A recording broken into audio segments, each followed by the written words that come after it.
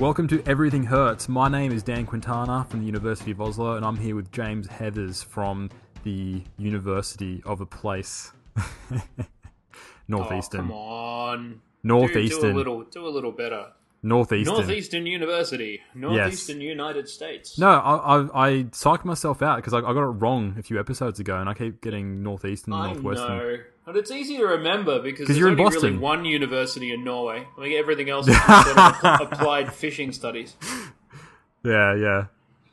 Basically. Now, some people might think that's rude, but it is, so you'll have to deal with that. Look, we are the... I hope everyone is well. Are you well? I am well. Well, we were... I hope everyone who is listening is well. Are they well? Yeah, I'd like to think so. I hope that no one who is sick is wasting their time on us. Hang on, I'm supposed to say positive things, aren't I? Nope, the moment's gone. Well, I hope that changes because our last episode we were talking about complaints and grievances, and we promised certainly were. Yeah, and we promised we were going to come back with part 2, talking about things that we like. Not everything's bad. There's been a lot of stuff, and we were even thinking things that we like about science, not like things just that in we general. Like. For instance, right now I'm very fond of the band Bong Breaker. But that's not going to make a very good podcast. You should have seen the look he gave me. Bong Breaker. It's just like saying it's like reading a calculus textbook to a horse. It's just a blank slate. Just doesn't know. But he's the man who made me listen to Jack Johnson, and then I wasn't allowed to kill myself afterwards. we are talking things that we like about science. So first up, James, what have you been liking about science recently? It's reasonable to complain about methodological problems in the field. It's very quickly become normal that people have recognized that problems that have been there, I feel, since I can remember learning about them in 10, 15 years ago. And all of a sudden, they've really, the discussion about this stuff, about the things that you're introduced to in theory when you're a young scientist, and then things that become practical concerns when you're doing your own research, and then things that are this whole discussion that we're having about meaning and methodology and occasionally statistics is now a real big thing. A real, big discussion. Mm. And it hasn't been for a really long time. There's plenty of historical precedents for a lot of the issues that we talk about all the time. Now, replicability, power, p-hacking, meaning. We forget now that it's normal to take hard analytical looks at these issues. That even 5 years ago, I mean, p-hacking seems like a normal thing to discuss now. It's a name that some guy came up with like 4 years ago. Was that recent? Yeah. So the fact that this discussion is happening at all is so infinitely preferable to the alternative that I'm all about putting that in a good things column. Yeah. It's the fact that it's going to have to happen. Because, I mean, when you were young, I mean, you're still young, sort of. You don't really behave like a young man, but you have the chronological age of a young person. You probably remember having dissatisfactions with stuff that you had to read earlier in your career. When you're an undergraduate and you look inside a study and think, I don't think this has any meaning. Has anyone done this twice? Has anyone taken a closer look at this than what I'm seeing at present? Mm. What's the real stomach of this issue here? What's really going on? Has no one ever developed this result? Has everyone just published one thing once and then it becomes some kind of idea and you throw it away? End of the story. It always puzzled me. We'll do something else. It always puzzled me as an undergrad that we'd hear these, particularly in first year, you hear these results, and it's almost like it's gospel. One person did it once with a sample size of 20, And I remember the first lecture I ever had, we learnt about the pen in the mouth study. You know the pen in the mouth study? That had a ton of flaming hot garbage heaped on it in the last month or so, did it not? So there was a big replication effort where... Here's the problem. You know what the problem I always had with that study? You're supposed to... The whole idea is... I mean, Dan's not going to explain it because he doesn't do context, so I'll do context. When you put a pen in your mouth, it makes a mouth shape that is associated with smiling. And when you tell someone to put a pen in their mouth, they will make a smiley face without necessarily associating what they're doing with the instruction to be happy or to smile, which obviously compromises your experiment completely. If you tell people, sit around and smile, and then we'll see if there is any inherent link between what's happening to your face and your mood, you'll hopelessly compromise the experiment. So you shove a pen in their mouth. Oh, shut up! Sorry. You put a pen in their mouth, and you have to... It forces your musculature to do the right thing without contaminating you with the expectation. It's a nice idea. Right, yeah. The only there's two problems with that. One, recently the replication said it didn't work, and the other is if you've got my face and I put a pen in my mouth, it doesn't make me smile. Look at this. It's just a weird expression. It's just a grumpy prick with a pen in his head. Yeah. But that's it. That was told to us almost like it was a real effect, like it was gospel. And then you have this replication to come out going, well, no, it's not. That's not the case, because from the very beginning, from the very outset, it wasn't actually demonstrated. So it's crazy because you knew something was wrong, but then you didn't really. It wasn't really right to kind of go, well, someone tried this again. It's fascinating, isn't it? Yeah. The primacy that we've given to such a long time of that makes it into the published record. Once it's in the ledger, we need to stop being skeptical about it. It becomes a non-interactive piece of information.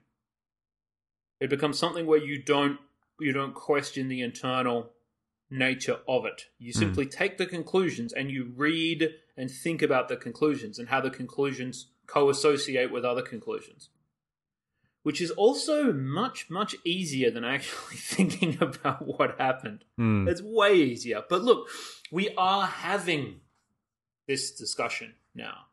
This is a real thing that's happening all the time. And there's the rocks that are being thrown and the disagreements that are being had. Everything that's happening right now is all a 100% necessary part of the process, because there are some gatekeeper sorts of people who don't really want to acknowledge the fact that this should have happened a long time ago. It's just it didn't, and we you play the cards you're dealt. You can't start the game again. It must. Look, if you were a generally uncurious 70-year-old social psychologist by now, you could be. I could understand you waking up in the middle of the night and having an existential crisis and drinking a lot more whiskey than usual. You have to have. I mean, they're not. No one's accusing any of these people of being bad people. It's just. It's human nature to be defensive about things that are valuable to you. Look, I've got a bit of a theory here. A lot of these, obviously these are issues now, and anyone who's publishing a study that's going to be published in a few years' time who isn't actually abiding by these ideas is going to be roundly criticised, and so they should be. However, you have all these studies coming out now, and we know that studies take years to be planned. So you can't tell someone who's published a study, where's your protocol? Because a few years ago, no one was talking protocols. No one was really talking open science. So there's almost this weird transition period between we know what to do, we know what to do is right, but we're still trying to publish our studies done using the old system. So that's where that tension is. Yeah. Obviously, there's some lag. And that's the thing. That does make things difficult for people. Yeah. And so I think in a few years' time, when the people catch up with the lag, then we're going to have, really cool stuff. Yeah, when it's a normal. Yeah, Yeah. look, would you agree with me that we can put the fact that this discussion can exist at all in this kind of context, can we put that squarely in the A-OK, we're doing the right thing A-OK. sort of, yeah. Love it. Obviously, this is quite psychologically specific right now, but there is a broadness to it, is there not? That stretches into some other areas. I see some of it in medical science, I suppose. In some areas of the biological sciences, a little bit more. The clinical sciences have solved a lot of these problems earlier, purely because of clinical trials and doing clinical trials. Not when it comes to open data, though. Yeah. Okay. The biological sciences, some areas of the biological sciences have been pretty good with this kind of stuff. But as we mentioned in the last episode, there just seems to be something unique though about the psychological sciences. Extra sensitivity. Oh yeah, maybe it's because a lot of it doesn't matter. And they're trying to gussy it up like it does. No, just the fact that there's very few dangerous or practical consequences to someone being wrong about money priming. That's a good point, actually. I mean, if you're wrong about Lipitor, you kill people. Mm. And if you're wasting money in drug discovery, you're hemorrhaging hundreds of millions of dollars chasing compounds that don't work, or gene targets that are immediately wasting psychotic amounts of money. I don't know. Maybe it's the fact the immediate knock-on effect of a lot of these things is simply more research into the same effect. I don't know. Well, maybe that's unfair. Maybe it has broader implications than I realize. And look, maybe there are only some specific examples. I'm already qualifying it, so let's not bother pursuing that. What about one of yours? What's good, Dan?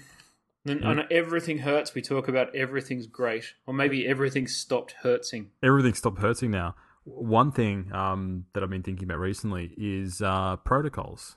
People posting protocols. There was a protocol that came out yesterday, which was for a very comprehensive study looking at oxytocin and autism, and they were going through and they detailed exactly what they're going to do, all the measures, all their outcome measures, the power analysis, justifications for power analysis, and it was great. So in a few years' time, when this paper actually comes out, people can look back and I think clinical trial registration is one thing, and that's almost the bare minimum. But when you actually start posting these protocols, then you get far more detail about what's going on with these studies. Right on. Yeah, it's I mean, one, it's interesting just to see what other people are working on. But it's a fantastic way of actually having everything out there, so there's no way you can hide any outcomes. There's all this stuff at the moment with the PACE trial looking at chronic fatigue syndrome, and the biggest issue there was how they changed the definition of an outcome. Outcome changes. Look, if you have, I'd have to say in general, if you have a clinical trial that you've done and you really wish to give it a little bit of a hurry along, you want to make it better, there's absolutely nothing better than having flexible outcomes for your main items. I wonder if there's a way to model that. Well, there is an initiative. There almost certainly is. I mean, just in general. Oh, if we have two groups that differ by a certain effect size, and we think of this like in a Monte Carlo kind of sense. Say we have a group of people who we treat and a group of people who we waitlist, and we assign them at random the values at random to for the treatment group a small improvement in the effect, and we assign to the regular group absolutely no change whatsoever. So what happens when you allow yourself the freedom to take every cutoff that exists between those groups within. Do you see what I mean? Yeah, that's a great What's idea. the theoretical? How do you theoretically address the fact that means if we're expecting a small effect? So let's say a quarter of a standard deviation. So what if we take those two groups and we use a binary kind of outcome of where we actually say that's treated, my son. Look at that. She's treated, he's not. If you have a fluidity where you accept every point, what's the relationship between that and the actual effect size? I don't know if anyone's asked that question, but it is comparatively simple to answer if it can be answered in the way that I just said, which it might not be. If there's anyone out there who's there's someone out there right now with a pocket protector going, "Oh, I'm going to sort him out because that was rubbish." But no, I think the idea is good. And feel free to sort me out. It's an interesting idea, but if it's a waste of time, then we don't need to talk about it. And I don't know that. But there is an initiative, I think it's called the Compare Initiative, where people are comparing the registrations with the outcomes. And I think only 9% of studies were perfect. Only 9% of studies actually... Do you have to be perfect? Okay, not perfect, but saying, like... Well, not perfect, but like, basically they did what they said they were going to do. Without any... They mentioned all the outcome measures. Yeah. They didn't leave anything out. What was primary in the protocol was primary in the paper. So I think only around 10%. I saw a slide that Brian Nosek did at a presentation somewhere, and it was around that number. Around 10% had actually reported what they said they were going to report. Whoa. Okay. Yeah. Let me hunt for that, and I'll post it in the notes. It's called the Compare Initiative.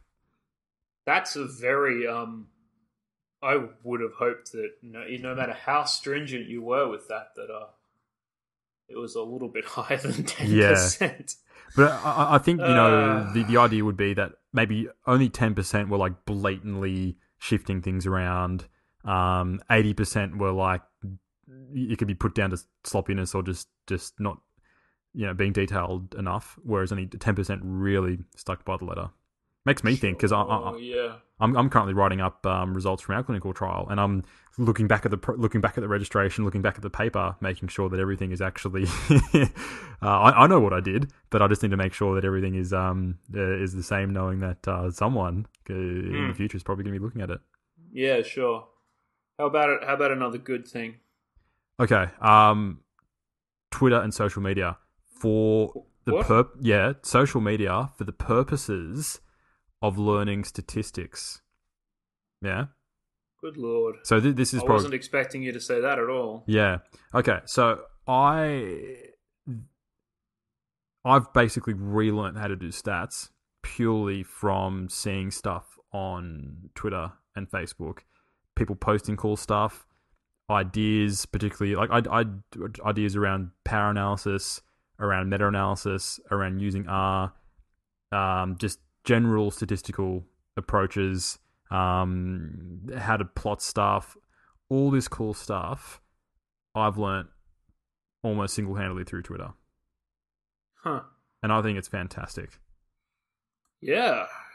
And I mean, I can't be the only one. I know there's a whole bunch of people that are following conversations online, following interesting people who are just fantastic with stats. And the thing is, these things are going to become normal in 1-2 years time. But by actually following these conversations online, you can get ahead of it. Like I learned Bayesian. I didn't know what Bayesian stats were a few years ago. Now I know how to do them.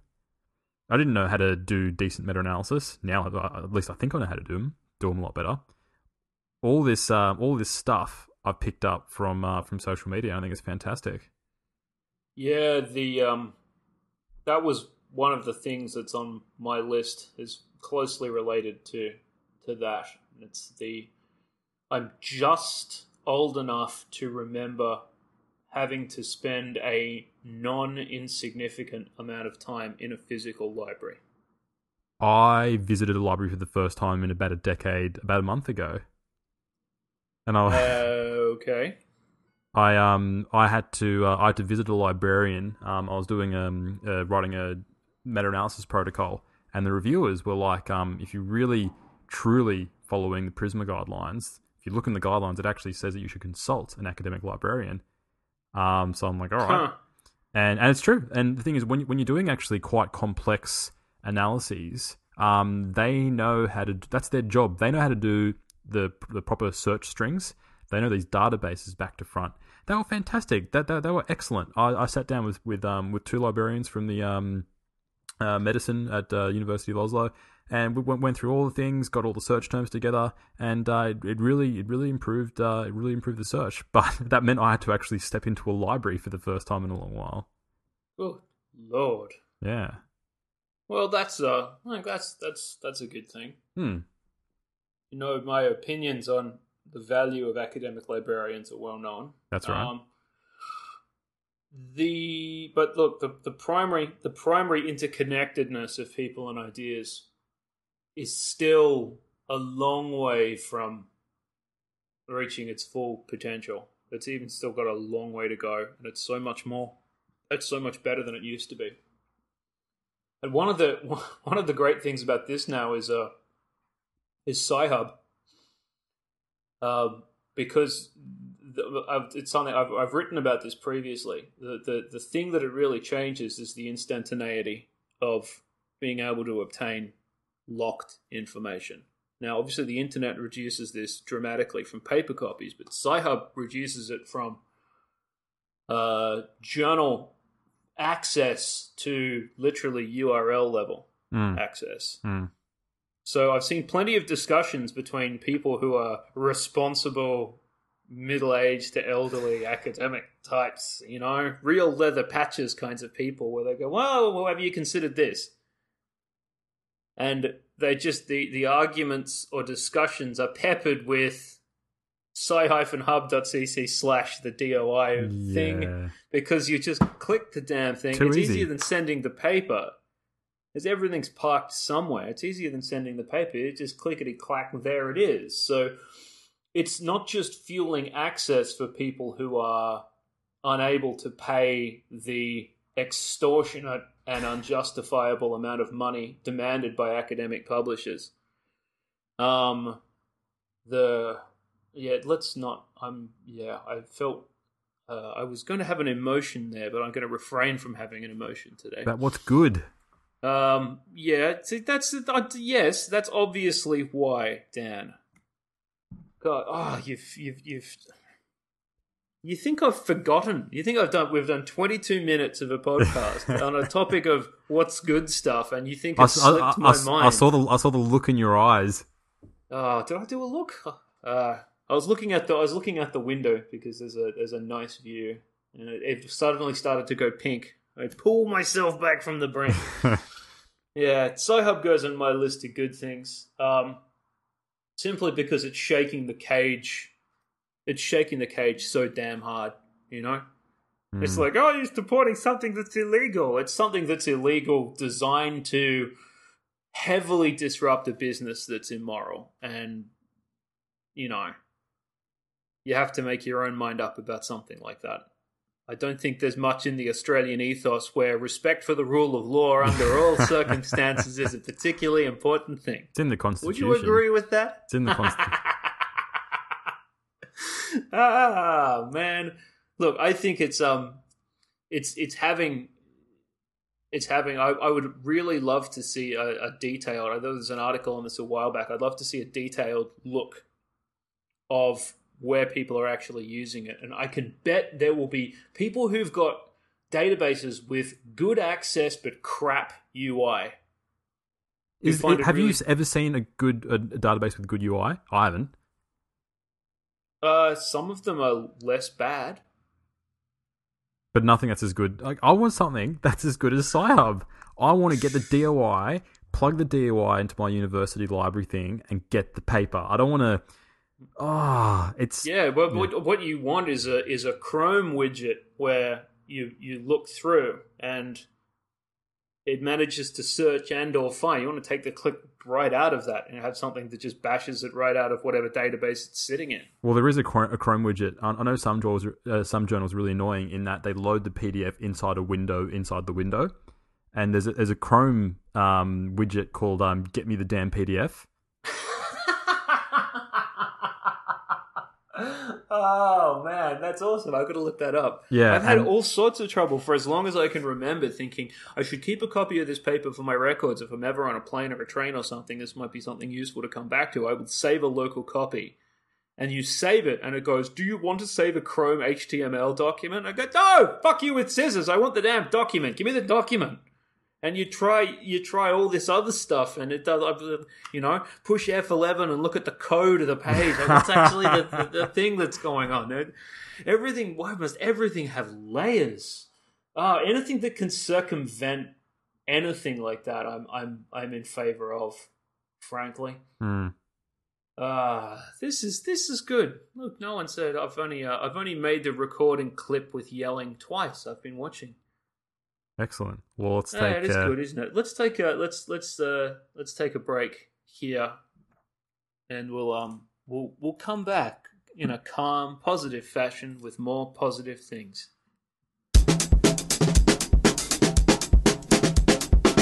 This is a blatant violation of the Constitution of the Commonwealth of Australia, and when it comes to violations, they don't come any bigger. What section of the Constitution has been breached? Section? What section? There is no one section. It's just the vibe of the thing.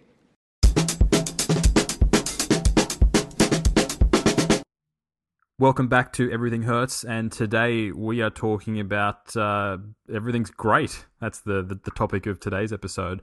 But before we get back into it, we just want to... It's a general meditation on positive developments in specifically the biological sciences, but also anything else we the hell feel like. Yes, that's there right. There you go. Perfect. But before we continue to talk about that, Dan would like to be relentlessly positive about people who listen to our show. Yeah, well, thank you for listening. We have a lot of support on Twitter and on Facebook. If you're not following us already, just search Everything Hurts Podcast on Facebook, and you can follow us on Twitter at Hurts Podcast. That's where you can also give us ideas for episodes. We've got some fantastic ideas in the past, and you can also hop on Facebook, and we also link to extra stuff. We were speaking about the Castle, a great Aussie film, in our last episode, so I've posted some clips there on our Facebook page and on our Twitter account. And that's also a really... How people of the world come together. This is how you learn actual Australian cultural touchstones. Yes. By listening to our wonderful dulcet tones. Can't even say it. I was actually horrified to learn that for the US release of The Castle, they overdubbed some of the Australianisms. You've got to be kidding. No. Why would you do that? I know, because that's a whole appeal of the film. There's a bit where the mum is they're talking about rissoles. Rissoles, but no, but it's overdubbed to meatloaf. Oh, yeah. God, that's culture. That's cultural imperialism right there. That's what it looks like. So it's an American telling me that prawns are called shrimps. Shrimp. So you pricks, walk into the sea. So hop on social media, and that's also a great way to tell your friends about the show. We don't have any advertising. We don't make any money. We actually lose a little bit of money when it comes to the hosting, but we don't care because we have a lot of fun doing it. But if you could tell your friends, that would be fantastic. Share it on Facebook, the Everything Hurts fan page, and talk about the episodes on Twitter. We would love that. Yeah, we would. We'd love it. Dan would love it behind the bins at a middle school. We were talking. Everything is okay. Everything is thumbs up. What's your Actually, everything's fine. Really, things are going well. Tighter? Yeah. So what was your next thing, James? My next thing.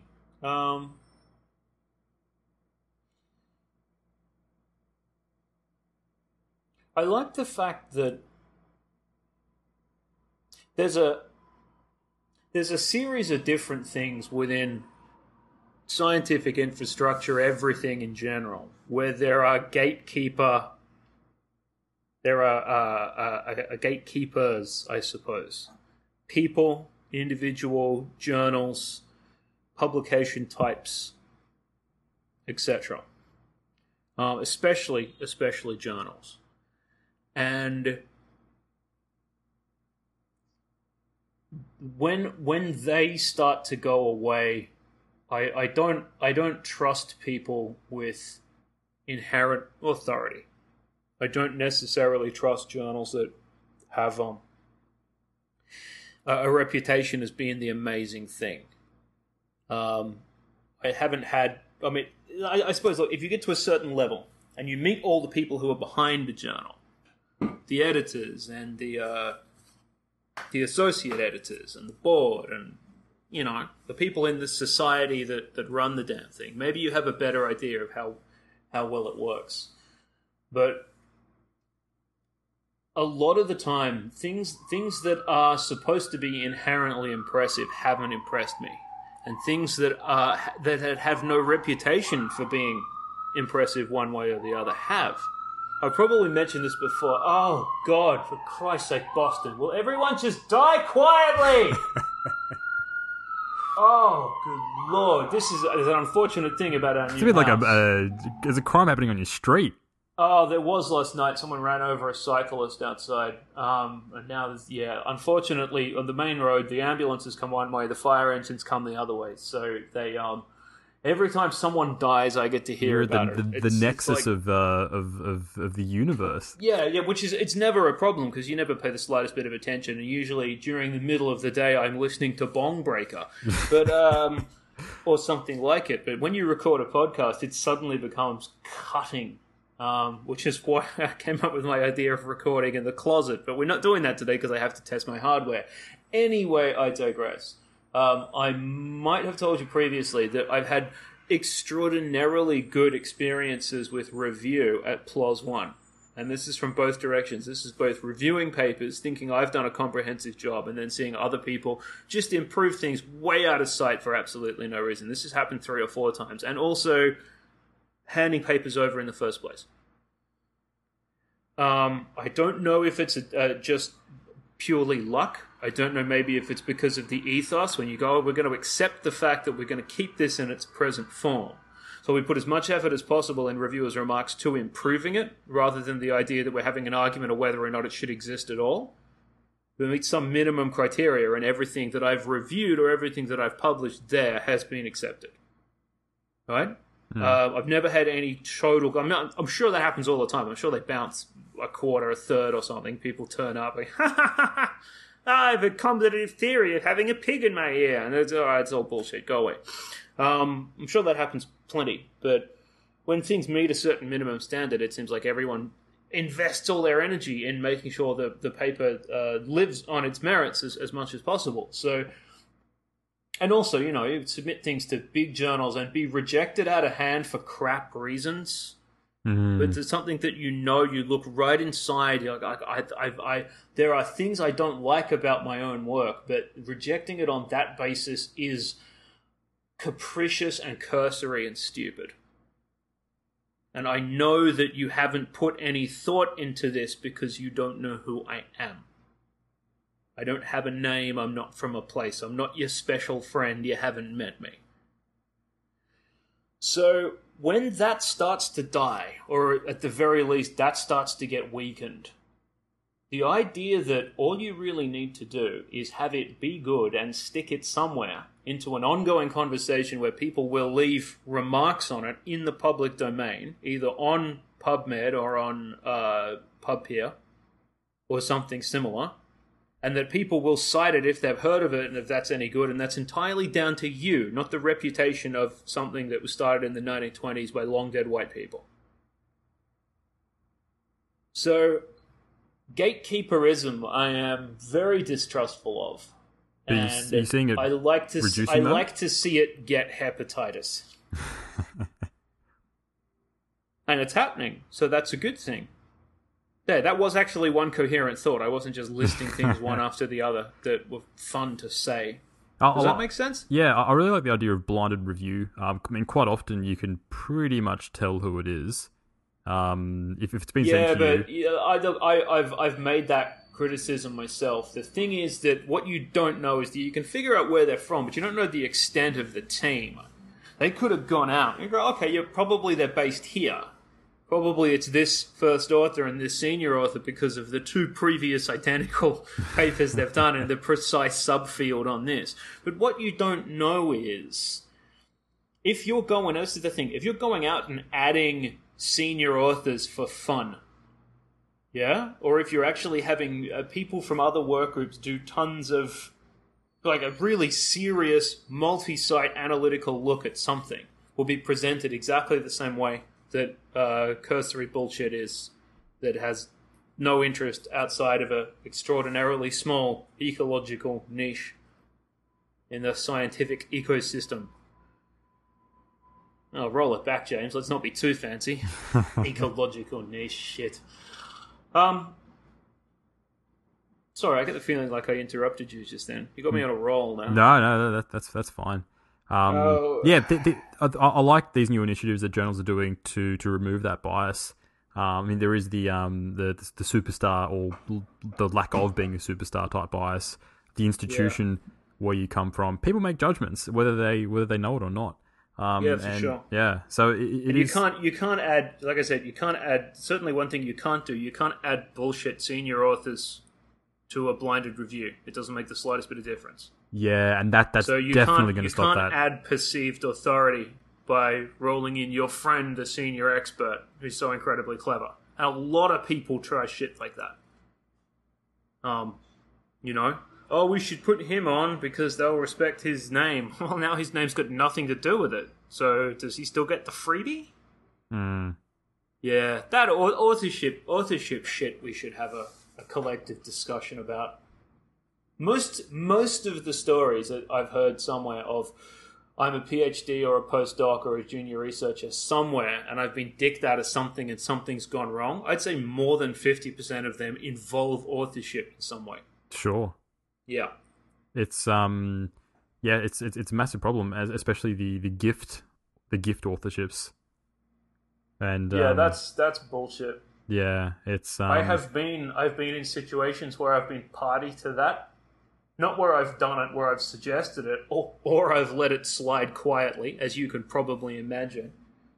But where people have said in a reasonably straightforward manner, "Oh yeah, we should just knock XYZ onto that." He'll say yes. He thinks it's pretty good, and then it'll look clever. Then we'll all look clever. Go look clever by yourself, you low expectation motherfucker. Yeah. You know what? I have never actually considered that as a benefit of blinded review. I'm even more of a fan now, because before I used to think, I know who this is.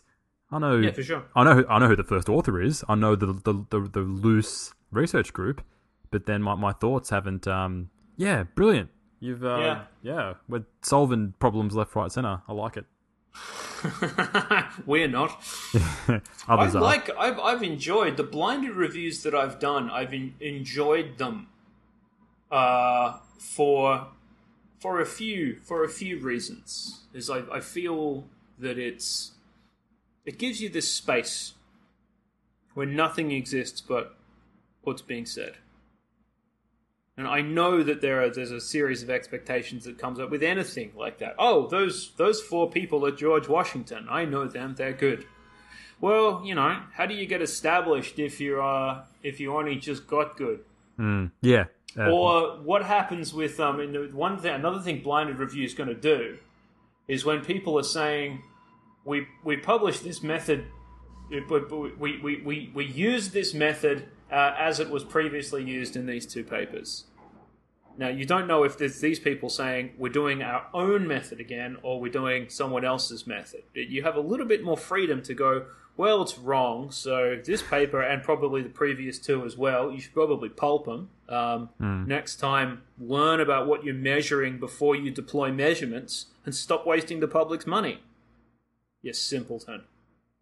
But you can't say that, obviously. I mean, that's just I tend to try and I like to keep all of these remarks on a like an id level. I don't think there's any point trying to moderate it here. You know, No. I feel that That's not what the fans more want. fun to say it slightly worse Yeah. than it actually is. Does that make sense? Yeah. I don't know. Yeah, that's just. I don't know. I'd be horrified if there were lots of people out there taking me really seriously. This is a good thing. This is a good thing about science right now. But we can do this. I mean, you originally wanted to do a podcast to some extent because there's plenty of stuff that's about science in a lot of different contexts. There's plenty of stuff that is, oh look, someone did a paper on whatever. We wrote a story about it. There's plenty of people who are outside looking in, but I think the actual the nature and the culture around doing it, because you didn't feel like anyone was talking about that, and you know, and now we can do it. You're sitting on the other side of the world in your fjord. Eating roll mops and, you know, invading my day with your terrible, mean, enormous forehead, terrible haircut, and horrible opinions. And as an exercise for readers, only one of those things is true. Oh. It's the haircut. Yeah. You look like... My old cat used to chew toothbrushes. You look like that. Your old cat? Huh? Yeah. Is that why it's dead? My old cat Badger. Oh, he's quite dead. He would fight dogs, but he couldn't fight a car. Oh, it's horrible. Horrible business. But yeah, many years ago. Anyway, look, my dead cat's not a good thing about science. Let's have one of yours. Let's have a last one of yours, actually. We're going to try and keep these a reasonable size, yeah? Yeah. Right. I'm going to go with the idea of reproducible science or reproducible analysis. Just to give a great example today, there was one thing I was looking at doing, but I just had that was taking a Bayesian approach to meta-analysis, but I had no idea how to do it. And then I came across I was just chatting to this guy on the Psychology Methods Facebook group, and we were chatting back and forth, and he was like, "Oh yeah, I've actually done this meta-analysis, which I think you'd be interested in. Here's the preprint on OSF, and here's the R code." I'm like, cool. And it was he was doing something that was it's exactly what I want to do. And because the script is there, it's going to be incredibly easy for me to reproduce and do that thing. And Nice. yeah, and remember how we did our episode on oxytocin and spirituality? I think it was about 5-6 episodes ago. Yes. I remember I was expecting the paper to be nothing but flies and spiders.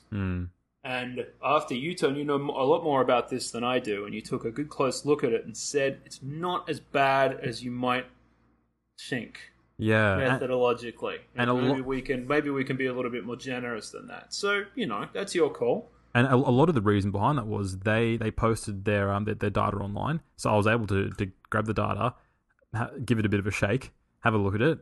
I was able to reproduce.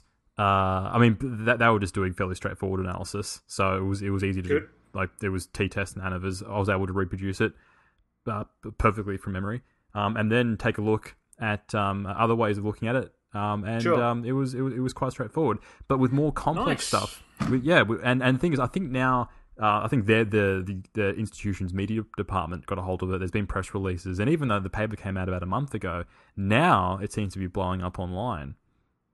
This whole oxytocin and spirituality stuff. But anyway, if you're interested... That happens. Look, university media departments, sometimes they will go round to departments and go, published anything recently? Because we're out of shit.